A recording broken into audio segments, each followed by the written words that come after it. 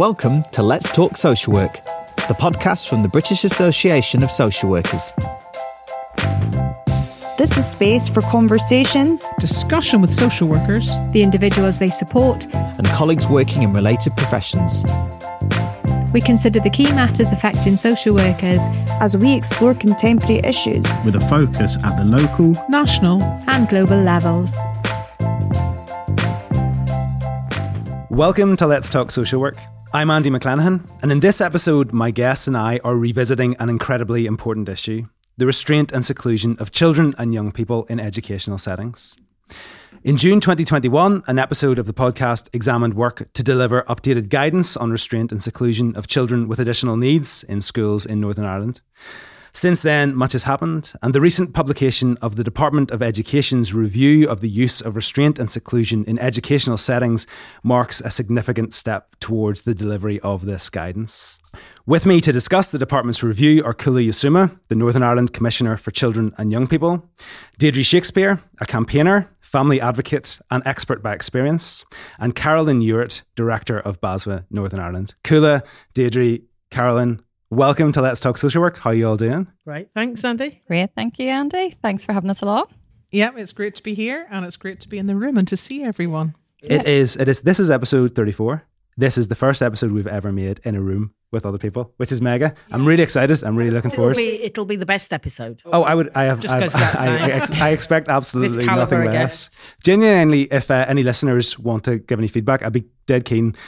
Email ltsw@basw.co.uk just in terms of how this format works. I would love to hear back. But yes, it's great to be here. I don't have to ask you where you are because you are here. Thank you for joining us. So, as a quick recap, before we get into our discussion, in the episode made in June 2021, we were joined by Chris Little. Chris was then an MLA and he was the chair of the Stormont Education Committee. And our discussion highlighted that there is political support for change, outlined by the Northern Ireland Assembly passing a motion which called for the Minister of Education to introduce updated statutory guidance, mandatory training for all staff working directly with children and young people, mandatory recording and reporting of all incidents of restrictive intervention, and the abolition of the use of isolation rooms. Then in December, the Commissioner for Children and Young People published extensive research into the experiences of young people affected by restrictive interventions, and later we'll examine how the recommendations outlined in the Department for Education's review stack up against those made in Kula's report. As things stand, however, although interim guidance on seclusion was published last year, and we'll hopefully discuss that a little later on, the existing guidance on the use of restraint is decades old and considers the matter from a disciplinary standpoint.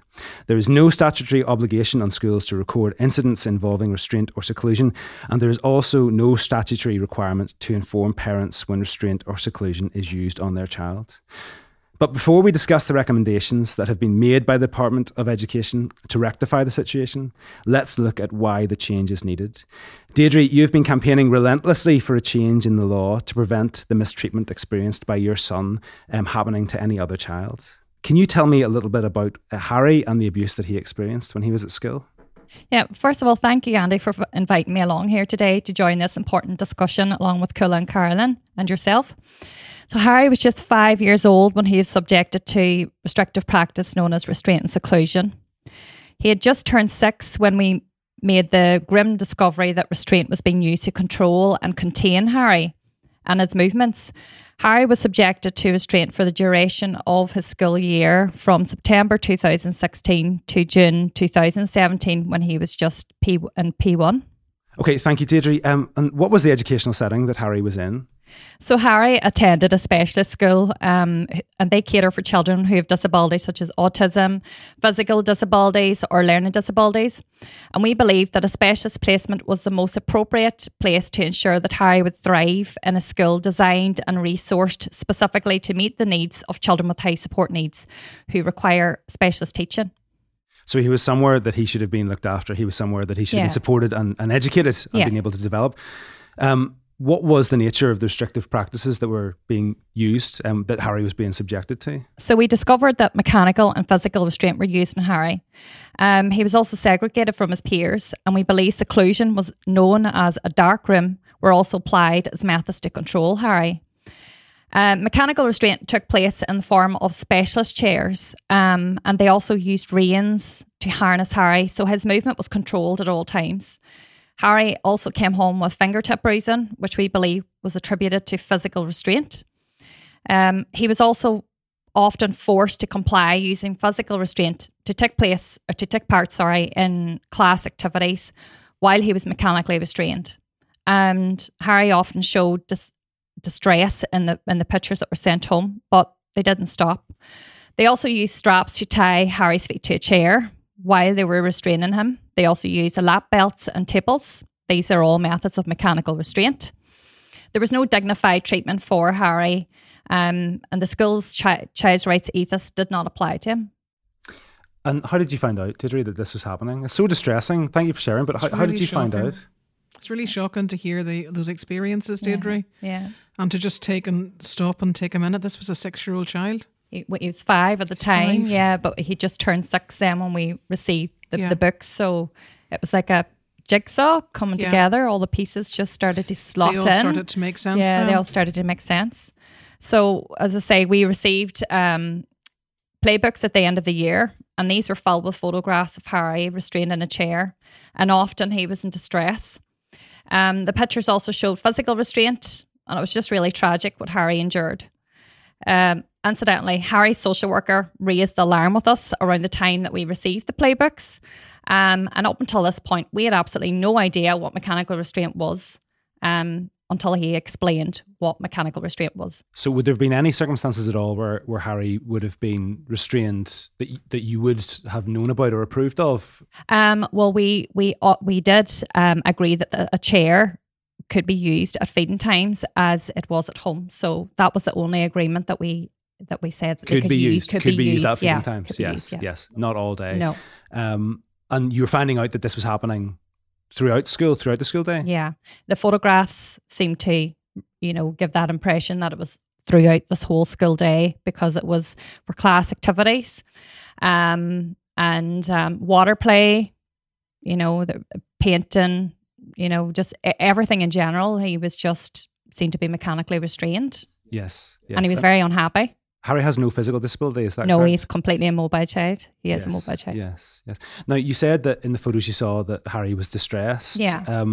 Would Harry exhibit distressed behaviour throughout the day? Is that an unusual occurrence?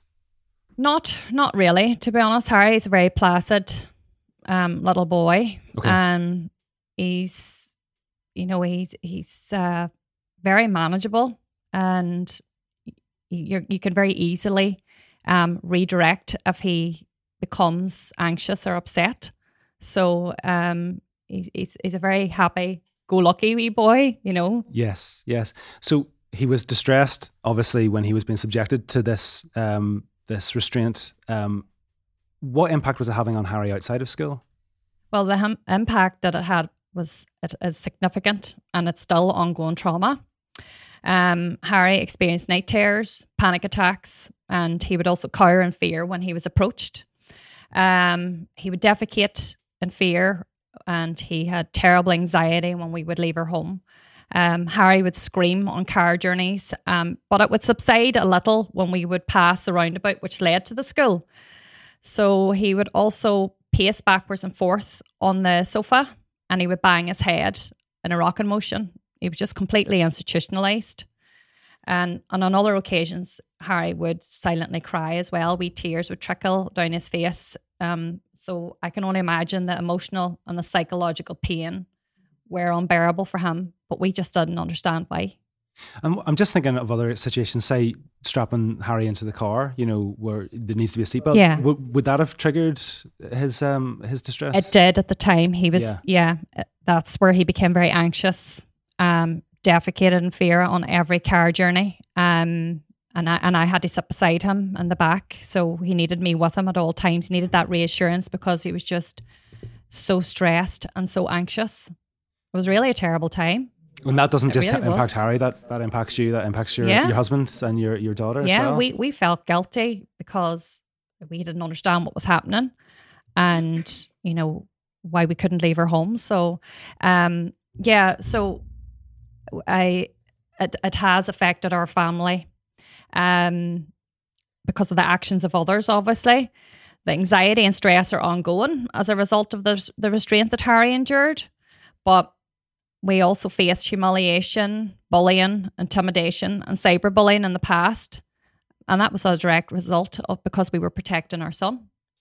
We're going to talk about Cula's research shortly, but one of the things that stood out to me when I read that research was parents saying that they felt kind of disempowered, that, you know, they were talking to people that were deemed experts who surely should have known better. Did you ever feel that you were kind of being gaslighted? All the time. Yeah. I was actually told to consider cognitive behavior therapy myself. So, it was quite a difficult time for us, you know, just the whole situation. And you lived in fear, you know, because we have this, I don't know, I think we seem to have this culture where people are afraid to speak up, people are afraid to talk, and victims are silenced. Yes. And that's exactly what happened, Harry. And then because we were speaking out, people tried to silence us as well. They didn't manage to. No. Did they? I'll be honest, they didn't manage Thankfully, to. they didn't. No. Who believed you, Deirdre? Did anyone believe you? No. It was like our whole community really turned against us. And Chris actually was one of the first people who listened. Well, Adele Boyd, as you know, a social worker, independent social worker. Actually, she was the first. And then Chris, well, actually, Cula too. I can't. Cula sitting here too. Cula as well, because I had engaged with Cula's office as well. So there was a lot of engagement there. So it just seemed that like everybody came together. So the more support that we had, you know, it gives us more recognition then that this is happening. And then we were believed, because that's what we want to. You know, everybody wants to be believed. You want your story to be believed. Where is Harry now? He's moved school? Yeah, Harry's in another school now. He's happy and he's thriving. He's no longer restrained, and he's educated in a regular classroom chair like his peers. He also receives full-time adult assistance to support his needs. Harry's experience, though, has led us to campaign for Harry's Law alongside co-founder Adele Boyd, who's an independent social worker, as I said. So we've been campaigning away for Harry's Law for better regulation, and you know, I think that's where Cula comes in here. Yes, thank you so much. Thank you so much for sharing. I know this is you've shared this before, but it is so sensitive, and it is it must be so difficult. So thank you for being honest, and thank you for being open. Thank you very much for having me. I'm still here. You're still here. You're still here. You're still Not here. going anywhere. Yes, you're not leaving. Thank you. Cula, Deirdre has outlined really, really clearly the harm that was caused to Harry as a result of the restrictive practices that he was subjected to, but his is not an isolated case. In December 2021, you published the report Neither Seen Nor Heard, and I'm going to include a link to that in the show notes so listeners can find it. It's a rights-based review on the use of restraint and seclusion in educational settings. Now, it's a long review. There's a lot in it. In a nutshell, what did the research uncover? It is a long review, and I make no apologies about that, because we were trying to stay true to the stories and the experiences of parents like Deirdre, but also of educators and what was going on in schools. But I think it's taking what happened next from what you've just heard from Deirdre, because Deirdre did come to our office and she knocked all the doors that could have assisted. And what became apparent quite quickly is, in theory, the school did nothing wrong, because they didn't have to inform parents. They didn't have to have guidance. They didn't have to have training. So the extent to what they did, and whilst you would read Harry's story, and I would talk to colleagues who were engaging with Deirdre and the family, but you couldn't hold them to account. You couldn't get the justice, all the guarantees that there would be no more Harrys. And we kept seeing that, not on a daily basis, but certainly frequently. We kept seeing parents saying, My child is being told he can only play in this bit of the playground. My child is being dragged into a room, literally kicking and screaming. My child is being restrained for no reason other than discipline. And then you see the photographs that Deirdre has already shared in social media, and that if you like is the background, because I think it's really important that not only did Deirdre and other families like theirs need to be believed, and they were very quickly, but they also needed to be sure that it was never going to happen again, and that's been the journey since. Whilst it's essential that Harry's trauma is addressed and the family trauma. So I suppose that's really, the word trauma is the best way to look at what came out of Neither Seen Nor Heard. The trauma of the children who've experienced restraint and seclusion, but also the trauma of the families. I know as a parent, if this was happening to my child and I didn't know it was happening to my child, and the fact that I wasn't able to protect them and stop it happening to my child would devastate me. It's my you ask me who I am, and I will say to you, I'm Kuli Yusum, and the first thing I am is the parent of 2 girls who are now adults. But that is my identity. Everything else is peripheral to being a mother. And I think if anything happened that I couldn't have, and that's what came through again and again and again through Neither Seen Nor Heard, was that trauma from the parents. But also, which I did find surprising, is also some of the trauma from the educators who were saying we are not sufficiently supported in addressing this issue. And then we find ourselves into bad practice. And when no one's trained us, no one's given us support, no one's given us guidance. So those two things we had to balance and we had to marry. And I'm sorry, I've gone very long-winded in our answer, but the recommendations were almost written before we started the review. Because we knew what needed to be done. The review was to provide the evidence, and it is a huge debt that Nikki and our team have to the parents who were involved with the review and the educators who were involved with the review, who helped us craft those recommendations. And it gives a voice. Throughout the report, there are accounts given by the parents and the children as well. Yeah. And that's what's so harrowing when you read those accounts and you understand the impact it's had and the trauma you said. Another thing which really stood out to me was, and it's very much the same as in Deirdre's case, the isolation of the children. You know, often kids are nonverbal, can't actually explain what they're going through. And that's, you know, I am a parent as well. The thought of that happening to one of my kids is just, it's unbearable. Yeah. And again, you'll see it from Harry, you'll see it from the other children, that what then happened is they got identified in school by their behaviour. Not by who they were, not by the fantastic fabulousness of that little boy or of the other children. It was their behaviour, the bad behaviour. So again, the language we use when we're describing both the techniques and the methods that are being used, but also how children manifest distress, is really important, because a lot of the parents said they didn't see my child. They stopped seeing him. They stopped seeing her. They only saw that behaviour, and then you were in a vicious cycle. You were in a vicious cycle because they responded to the behaviour, which distressed the child even more, and then their distressed behaviours continued, and then they responded to the behaviour, and they never saw the glory that was those children. And that's a useful point to move on to the department's review, because it's essentially looking to correct that. That error of labelling children by their behaviour or approaching this as a disciplinary sort of issue. So the first of the recommendations made in the department's review states that the department should, at the earliest legislative opportunity, repeal Article 4.1c of the Education Northern Ireland Order 1998, which enables the use of reasonable force for the purpose of preventing a pupil from, I'm going to quote directly from it, engaging in any behaviour prejudicial to the maintenance of good order and discipline. Kula, how significant do you consider this step to be in correcting the misunderstanding that children's distressed behaviour is bad or naughty and one which justifies a disciplinary response? Incredibly significant, because corporal punishment was outlawed in Northern Ireland schools, has been outlawed for years in Northern Ireland schools. We do not have corporal punishment and we should be rightly proud of that, but keep it an eye. And yet here we have, tucked away in a piece of legislation around restraint and seclusion, that says actually we can put hands on a child for good order and discipline.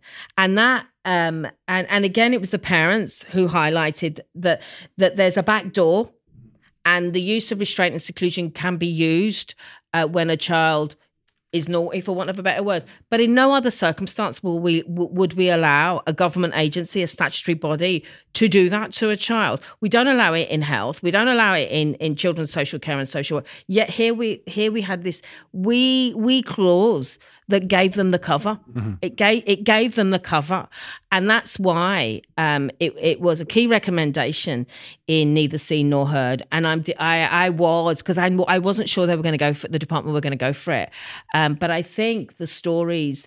Deirdre's story and the stories in Neither Seen Nor Heard, and what the department did in their own review for them made it non-contestable that had to be repealed. So that is incredibly important because it closes the back door that we had to corporal punishment in our schools. Thanks, Kula. Thanks for clarifying that. Now, that's the first of several recommendations. And the second recommendation is for the Department of Education to issue statutory guidance on the use of restrictive and support practices for educational settings in the next school year. So that's 2022-23. What I want to know, because I don't actually know the answer to this, is what is statutory guidance? And does it require legislation to be passed to bring it into effect? Now you're sitting comfortably, all of you, because this is quite a long old tale. No, it's not. So, and thank you for asking the question, Andy, because Nikki has been banging on about statutory guidance on a number of issues. But no, it's only when I saw this question, I thought, actually, how do they go about and doing it? Yeah. So they've made it very clear. They've identified the 2003 Education and Libraries and Northern Ireland Order, which talks about safeguarding and child protection. That order allows for regulations to be made mainly by negative resolution. Now, social policy. Stay with us, everybody. Stay with me. It'll be fine. So basically, what the minister will do is issue guidance. The minister, let's assume it's Michelle McIlveen, and we'll talk about she. She will then issue statutory guidance that says schools must, boards of governors must. And education authority must. And then she will lay that at the Assembly. And then there's a set period of time by which MLAs can object to it. The term's pray against, isn't it? They'll have to pray. If they go against it, if it's good and they go against it, there'll be a lot of praying involved, let me tell you. So so they have to do this thing, pray against. Don't you just love parliamentary language? Now, somebody in the Assembly sitting there going, the Commissioner's got it all wrong. Please use the BASBA hashtag to tell BASBA they got it wrong. But no, I think that's what happens. So we will need...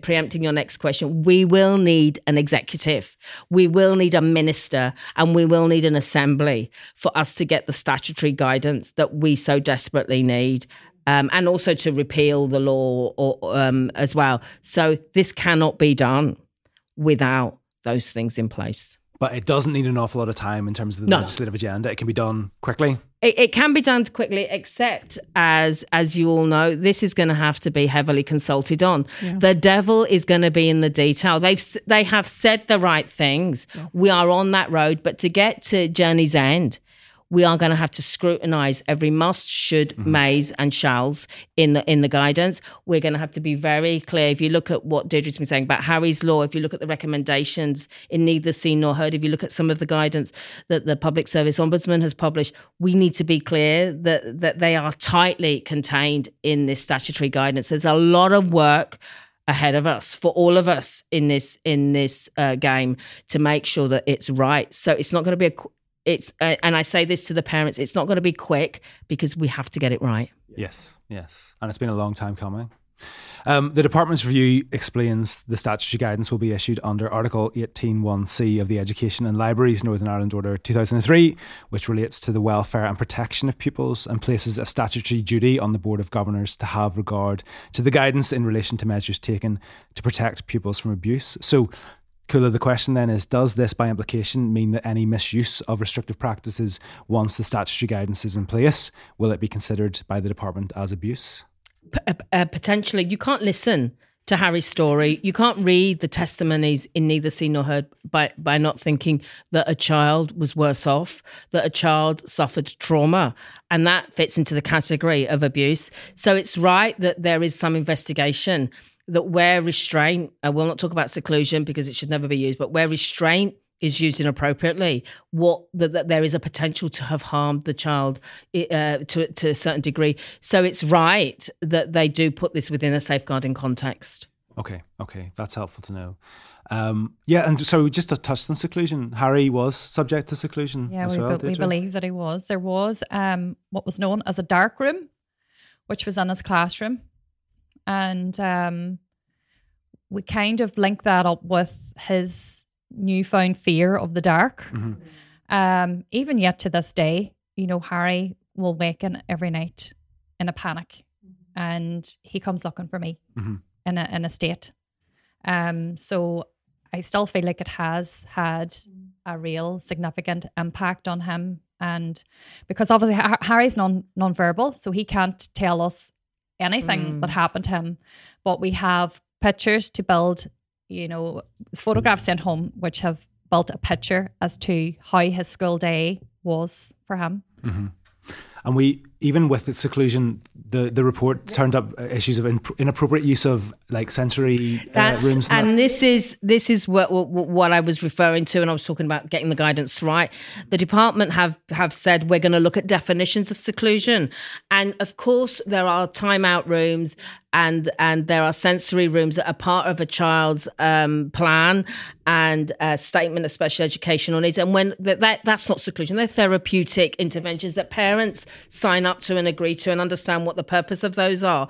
So this is the use of seclusion. The department have said we're going to ban them. But it's talked a bit about the definition. So there's going to be a lot of work ahead of us all around getting that definition of seclusion right. So a child should never be secluded, certainly not in a dark room, certainly not in a cupboard with a teacher standing outside or a member of staff standing outside saying you can't get out, and certainly not as a result of bad behaviour.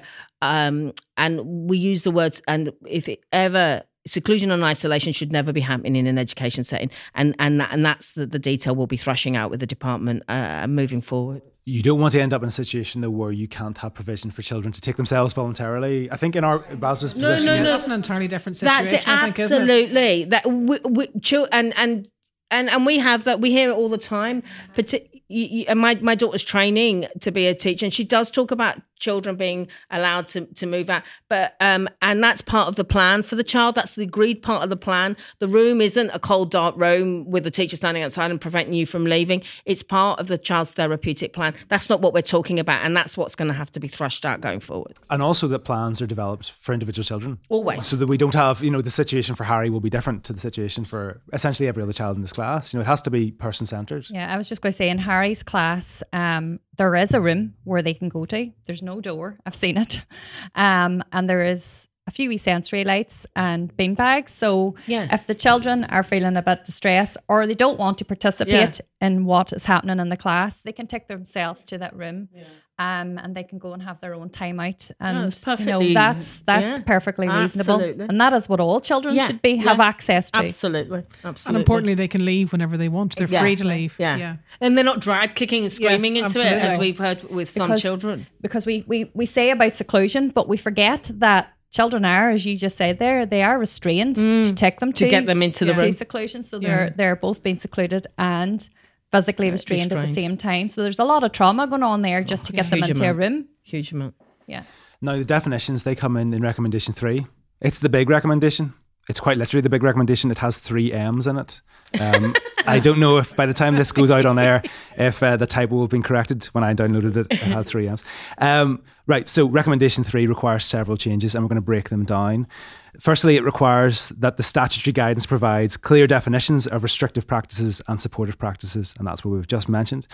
Later, it also states the guidance should include exemplars of positive, preventative and early intervention practices identified by the Education and Training Inspectorate. Kula, did your report highlight disparities between schools in terms of awareness of the types of therapeutic practices that should be used to meet the needs of children when they're expressing distressed behaviour?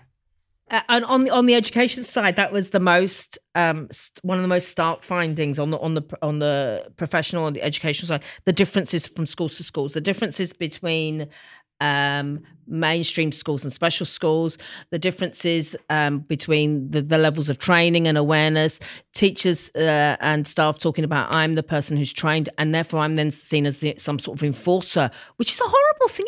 You don't become a teacher to do that sort of stuff. But also that they fear then legal repercussions if it goes wrong. Well, and there's a lot of that. There's a lot of who's supporting the trauma and that is an absolute responsibility of the school and the education authority. We then saw a huge disparity in the numbers of schools who had policies on restraint or policies on seclusion. So, only 10% had a policy that focused on seclusion, and only 40% had, 51%, just over half, had a policy that focused on restraint. So a lot of schools were working in the dark. We don't actually know how often this stuff happens because it's not properly recorded, although there is a number bandying about, but we need to work out where it's come from. So it was quite surprising and shocking that there wasn't a policy. But again, because they didn't have to have one, it's all advisory. We couldn't hold them to account. We couldn't hold the Board of Governors to account. And similarly, our colleagues in NIPSO, where a lot of these complaints have ended up, have said there has to be a change, because if you're not breaching a rule, then you can't be held to account for it. Yes. And schools are just currently free to make up their own policy. Is that essentially where we're at? In theory, yeah. And they're not being given template policies, or actually they're not in quite a lot of things. But so yes, they are. The schools, and this came out in Neither Seen Nor Heard. Schools sometimes felt they've been left alone to devise policies, to access training, although some of it is available through the Education Library Board. How old am I? The Education Authority. But yes, so schools were, and you got that. You got a sense of that from our report, that schools did feel abandoned a little bit by the system when coming up with policies. I find that quite shocking, actually, in terms of being involved in the process and involved in the departments group and the group that oversaw your report. I mean, it did seem that the Board of Governors have enormous responsibilities and little understanding, Absolutely. I think, in some cases, no of knowledge the responsibilities that this was going they on. have. That's right, in their school, in their name. So the chances are the Board of Governors in Harris School would not have known that there was a little boy, and goodness knows how many others, who were virtually permanently strapped to a chair during the school day. They didn't actually understand what mechanical restraint was whenever we met them, the Board of Governors. Yeah. So we found that quite shocking. Yeah. That they didn't know. They challenged us on it. And is this inertia? Could it be described as a failure of leadership, or is it essentially no? I because I don't think Board of Governors, they are volunteers. They're not even paid. There's 10,000 of them across Northern Ireland. They're not even paid.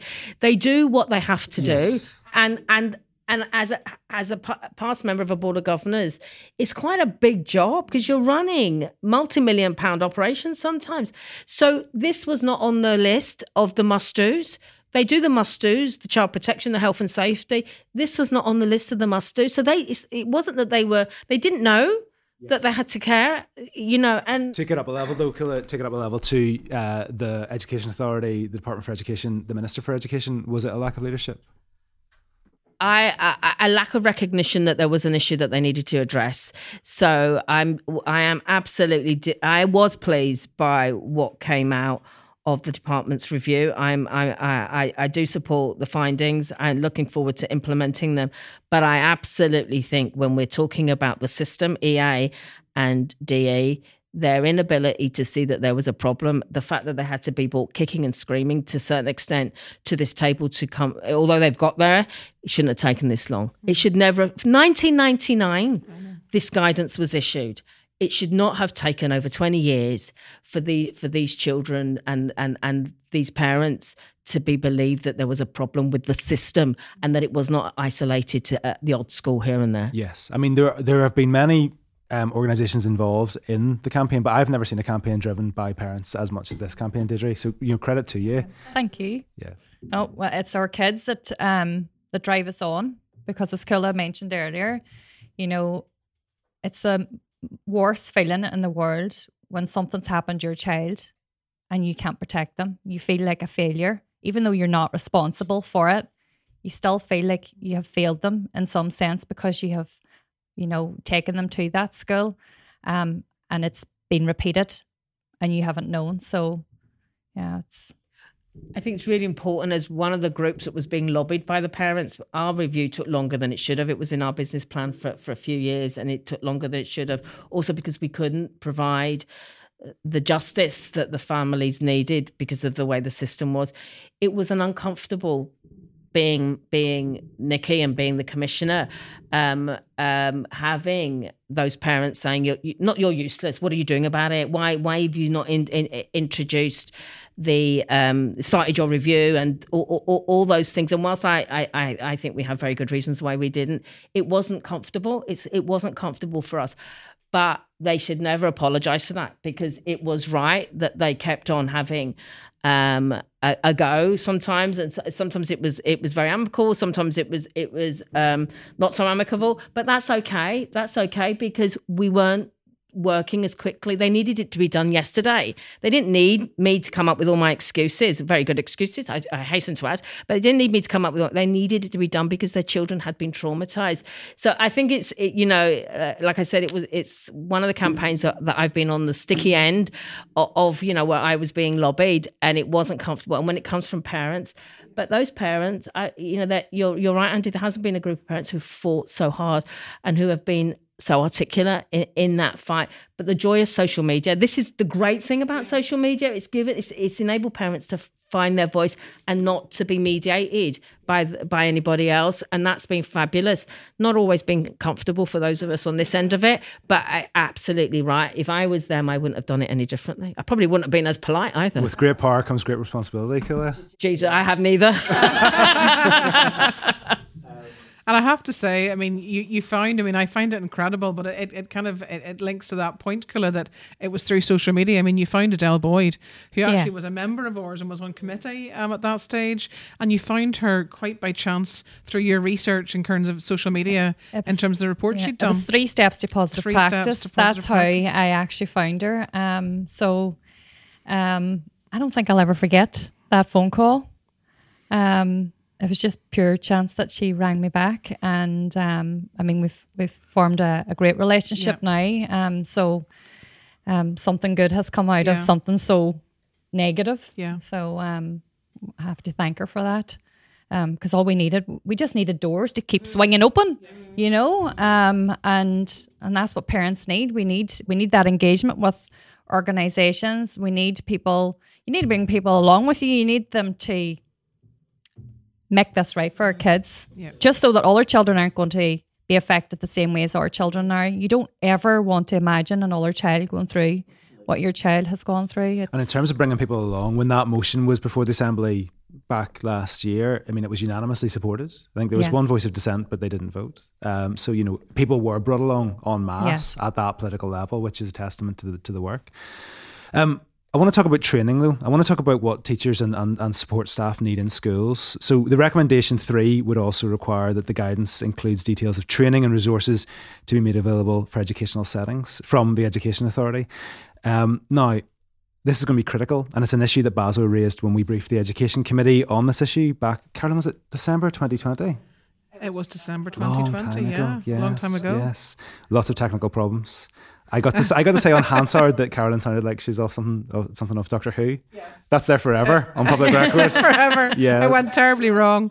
Thankfully, you were able to step in, Andy, and you were, I have to say, greatly invested, and you knew all the ins and outs of it, so you carried on without me, which was great. It was one of those experiences that it was enjoyable in hindsight, let's just put it like that. Yes.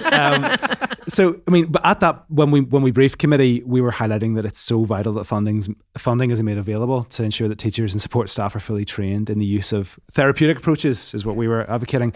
Now, the question I have here is, the department has made its recommendations, but should it have gone further at this stage and actually pledged funds to support training? Because this is going to be absolutely critical. Well, I think absolutely, Andy, they should have pledged funding, because we know that we are in a really, tight place with funding. There's demands on everyone's pockets. And I think without funding and without a pledge to actually fund the training that is needed, I really, I'm not sure that it will happen. If people have to find it in existing budgets, I think that's going to be very tough to do. Yeah. I think the training and making it mandatory is also another area that they're a little bit vague on in the recommendations that we're going to have to tease up. I think whatever way this goes, the introduction of statutory and more mandatory guidance will require training, or require training of boards of governors. We see it with child protection. You know, if you become a board of governor, you need to do the child protection training. So this will be the same. So there will be there has to be. There's no way they can do this without additional resources. The extent of those is going to be the question, but also what they do around mandatory training and how far, whether it goes into initial treaty training and then post-qualifying training, and we would argue it would need to do both. But yes, there's no way they can implement their recommendations without additional resources. There's just no way. It won't work. The issue about mandatory recording and reporting, we've talked about this before earlier on. So the recommendation is that there should be mandatory recording and reporting of all incidents of physical restraint, and a requirement for educational settings to immediately inform parents and carers of any incident, followed up with a formal report. Now, we talked earlier about the isolation of some of the children involved, particularly children that are non-verbal. Has enough thought been given to how those procedures will be overseen, Cuala, to make sure that schools actually comply? It's clearly not, because we're at the beginning of this journey, and the issue is how this is going to be implemented. Mandatory recording and reporting to the boards of governors, and then in turn to ETI through their inspection, and informing parents as soon as possible that this has happened to their child is essential. Now, how that's going to work, we do depend on oversight, but we will also be relying on staff in the classroom to be able to say that wasn't recorded properly. So we need to give support to our classroom assistants, to our teachers, and to anyone else who's in the classroom to be able to be comfortable to report when it's not being reported properly. We won't know.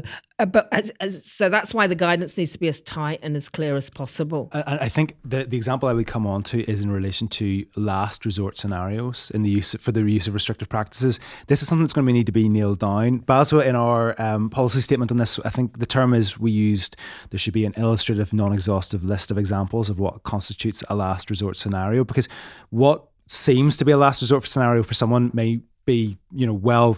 But that's and I think that this term last resort is really difficult, and we see it in so much legislation, and it I've seen it mean nothing, absolutely nothing, and again as an excuse to do nothing. So this is where you're right, there should be a list, but also where the Board of Governors should be interrogating, but also in inspection. This is, there is never an inspection of a school that doesn't look at the child protection procedures.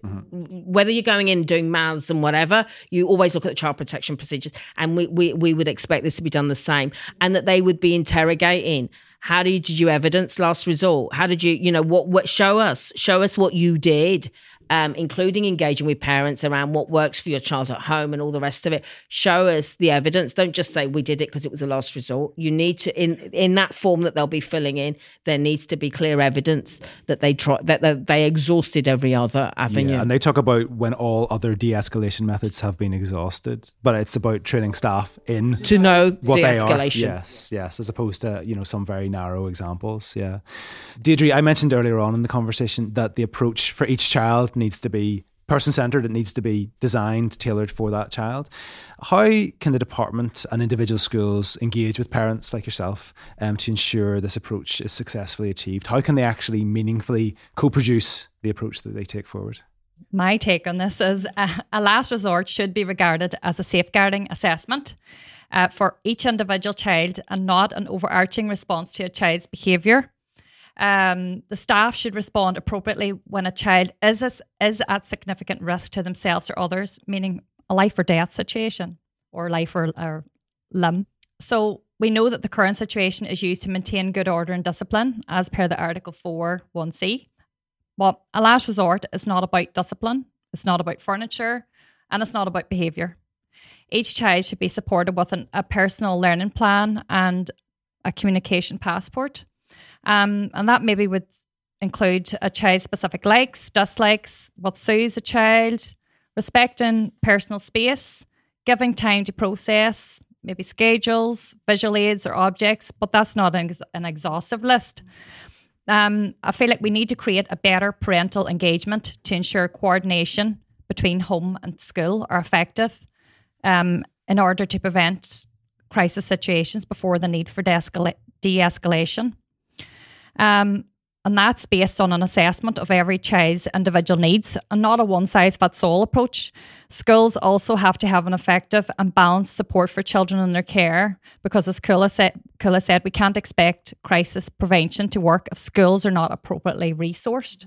Carolyn, something directly for you in relation to social work. BASW has highlighted scope for greater collaboration between social workers in the Education Authority and social workers in Health and Social Care Trust Children's Services teams in the investigation of safeguarding concerns. And this ties into the recommendation that the guidance should outline the complaints process and links to the department's safeguarding and child protection guidance. How do you bring about that closer working relationship between social workers in the Education Authority, often who are not recognised, I think, beyond that sector, and social workers working in child protection in HSC trusts? A good question, Andy, indeed. I just about got it out. I mean, I think there's evidence actually of lots of evidence that there are good relationships between social workers in the Health and Social Care Trust and teams in education. But I have to say that I think, Deirdre, your experience of that was not that there was a good relationship between child protection procedures and investigations. So we know we have lots to learn and we've lots to change because we know that lots of parents have had negative experiences. I mean, I think actually, Kula, going back to what you were saying, I mean, I think a lot of it will have to be written up in guidance. So there'll need to be some structural stuff that sets out how teachers need to communicate more with child protection teams. But I do think that honestly, a lot of it will come down to just building relationships. Now that can be difficult to do, but actually, whether it's the team leader in the team that's going to investigate and the gateway team linking in with the headmaster or the headmistress of a school and forming relationships so that people understand more about their different responsibilities and their different roles. But I do think that the guidance is going to need to set out much in line with the child protection procedures that we have. You know, there's quite clear roles and responsibilities there. But also, and you're right, and it's one of the requirements of Harry's Law is that relationship between the education social worker, because that's what they are, and the trust social worker. Because, sure, I mean, those people are qualified social workers.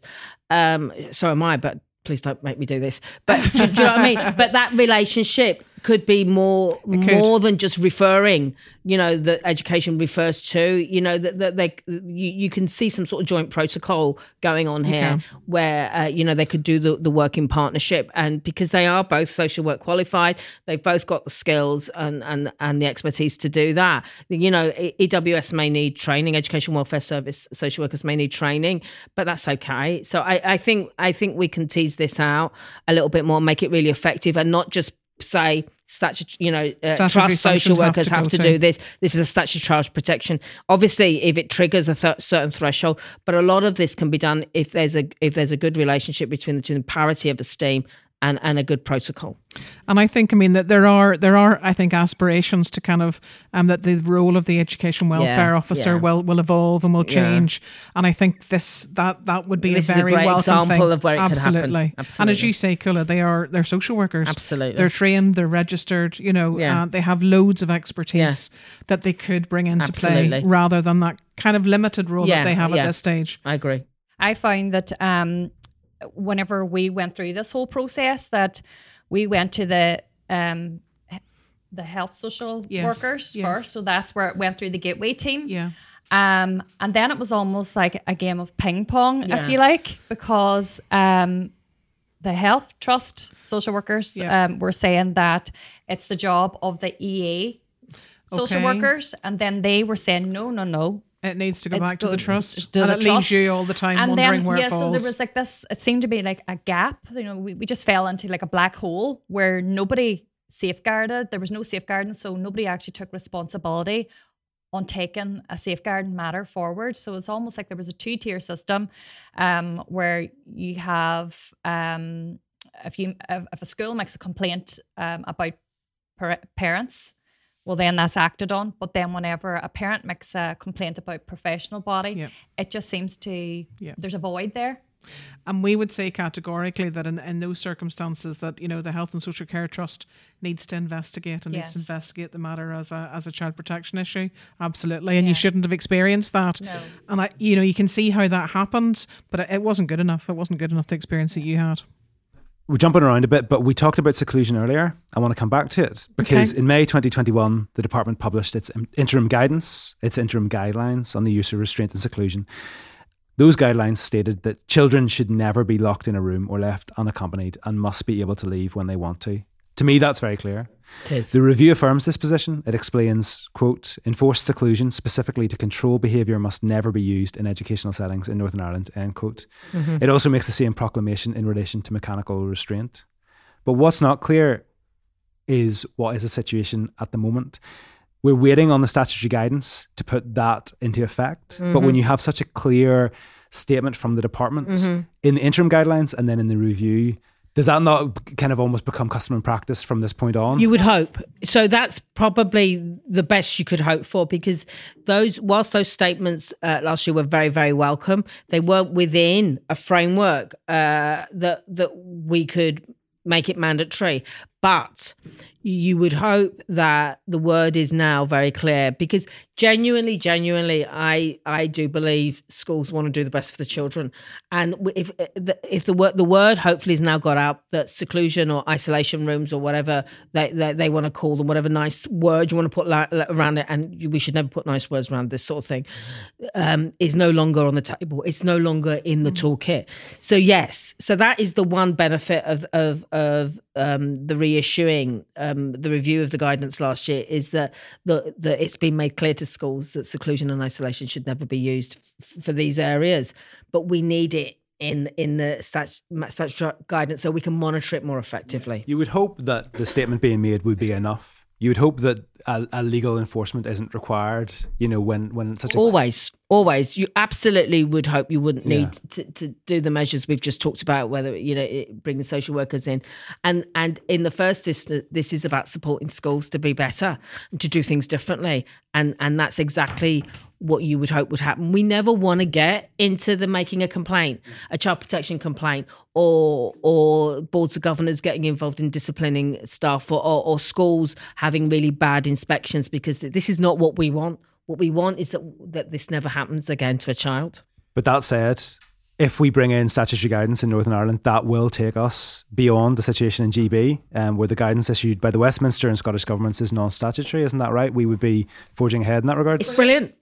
From that point of view, I feel for the children in Northern Ireland this is an analogy I use a lot, that we are at the sweetie shop when children in other jurisdictions, Scotland in particular, are in there getting their probably 50p mix-ups now, and my heart is often broken when I see what's going on in other jurisdictions, and we're not getting, and we deserve just as much as they do. In this case, our government is slightly ahead of the game with the other governments across the water, which I'm delighted about. But the game will only end when the goal of statutory guidance, mandatory guidance, and relevant legislative changes are made. But we've definitely pulled ahead of them, which is great, because we're so rarely able to say that. Thank you, Cuala. Deirdre, thanks so much for joining us. Carolyn, thanks for being here. It's been really, really helpful to talk about this. I'd love to have you back, actually, when the guidelines are actually put in place. It'd be useful, perhaps when they've been in place for a little while and they can be reported on. Cuala, if you're still about. I won't be. Highly unlikely. This is going to be years, certainly several months, and I finish in 11 months' time. And you'd be far too professional then to make a commitment to that binds the hands of your no. I'd be very surprised if my successor didn't continue this, because it's and also my successor will not be allowed not to continue this by the parents. They're not going to let up now that the end is so close. So no. But I definitely will be cheering on and making comment from the sidelines. Thank you, Cuala. Deirdre, do you want to take the last word? I just want to thank everybody for having me along today and covering such a really important topic, which is very close to home. And I just hope for the future that we can make this happen so that no other child ever faces restraint or seclusion for disciplinary purposes. Thanks, AJ.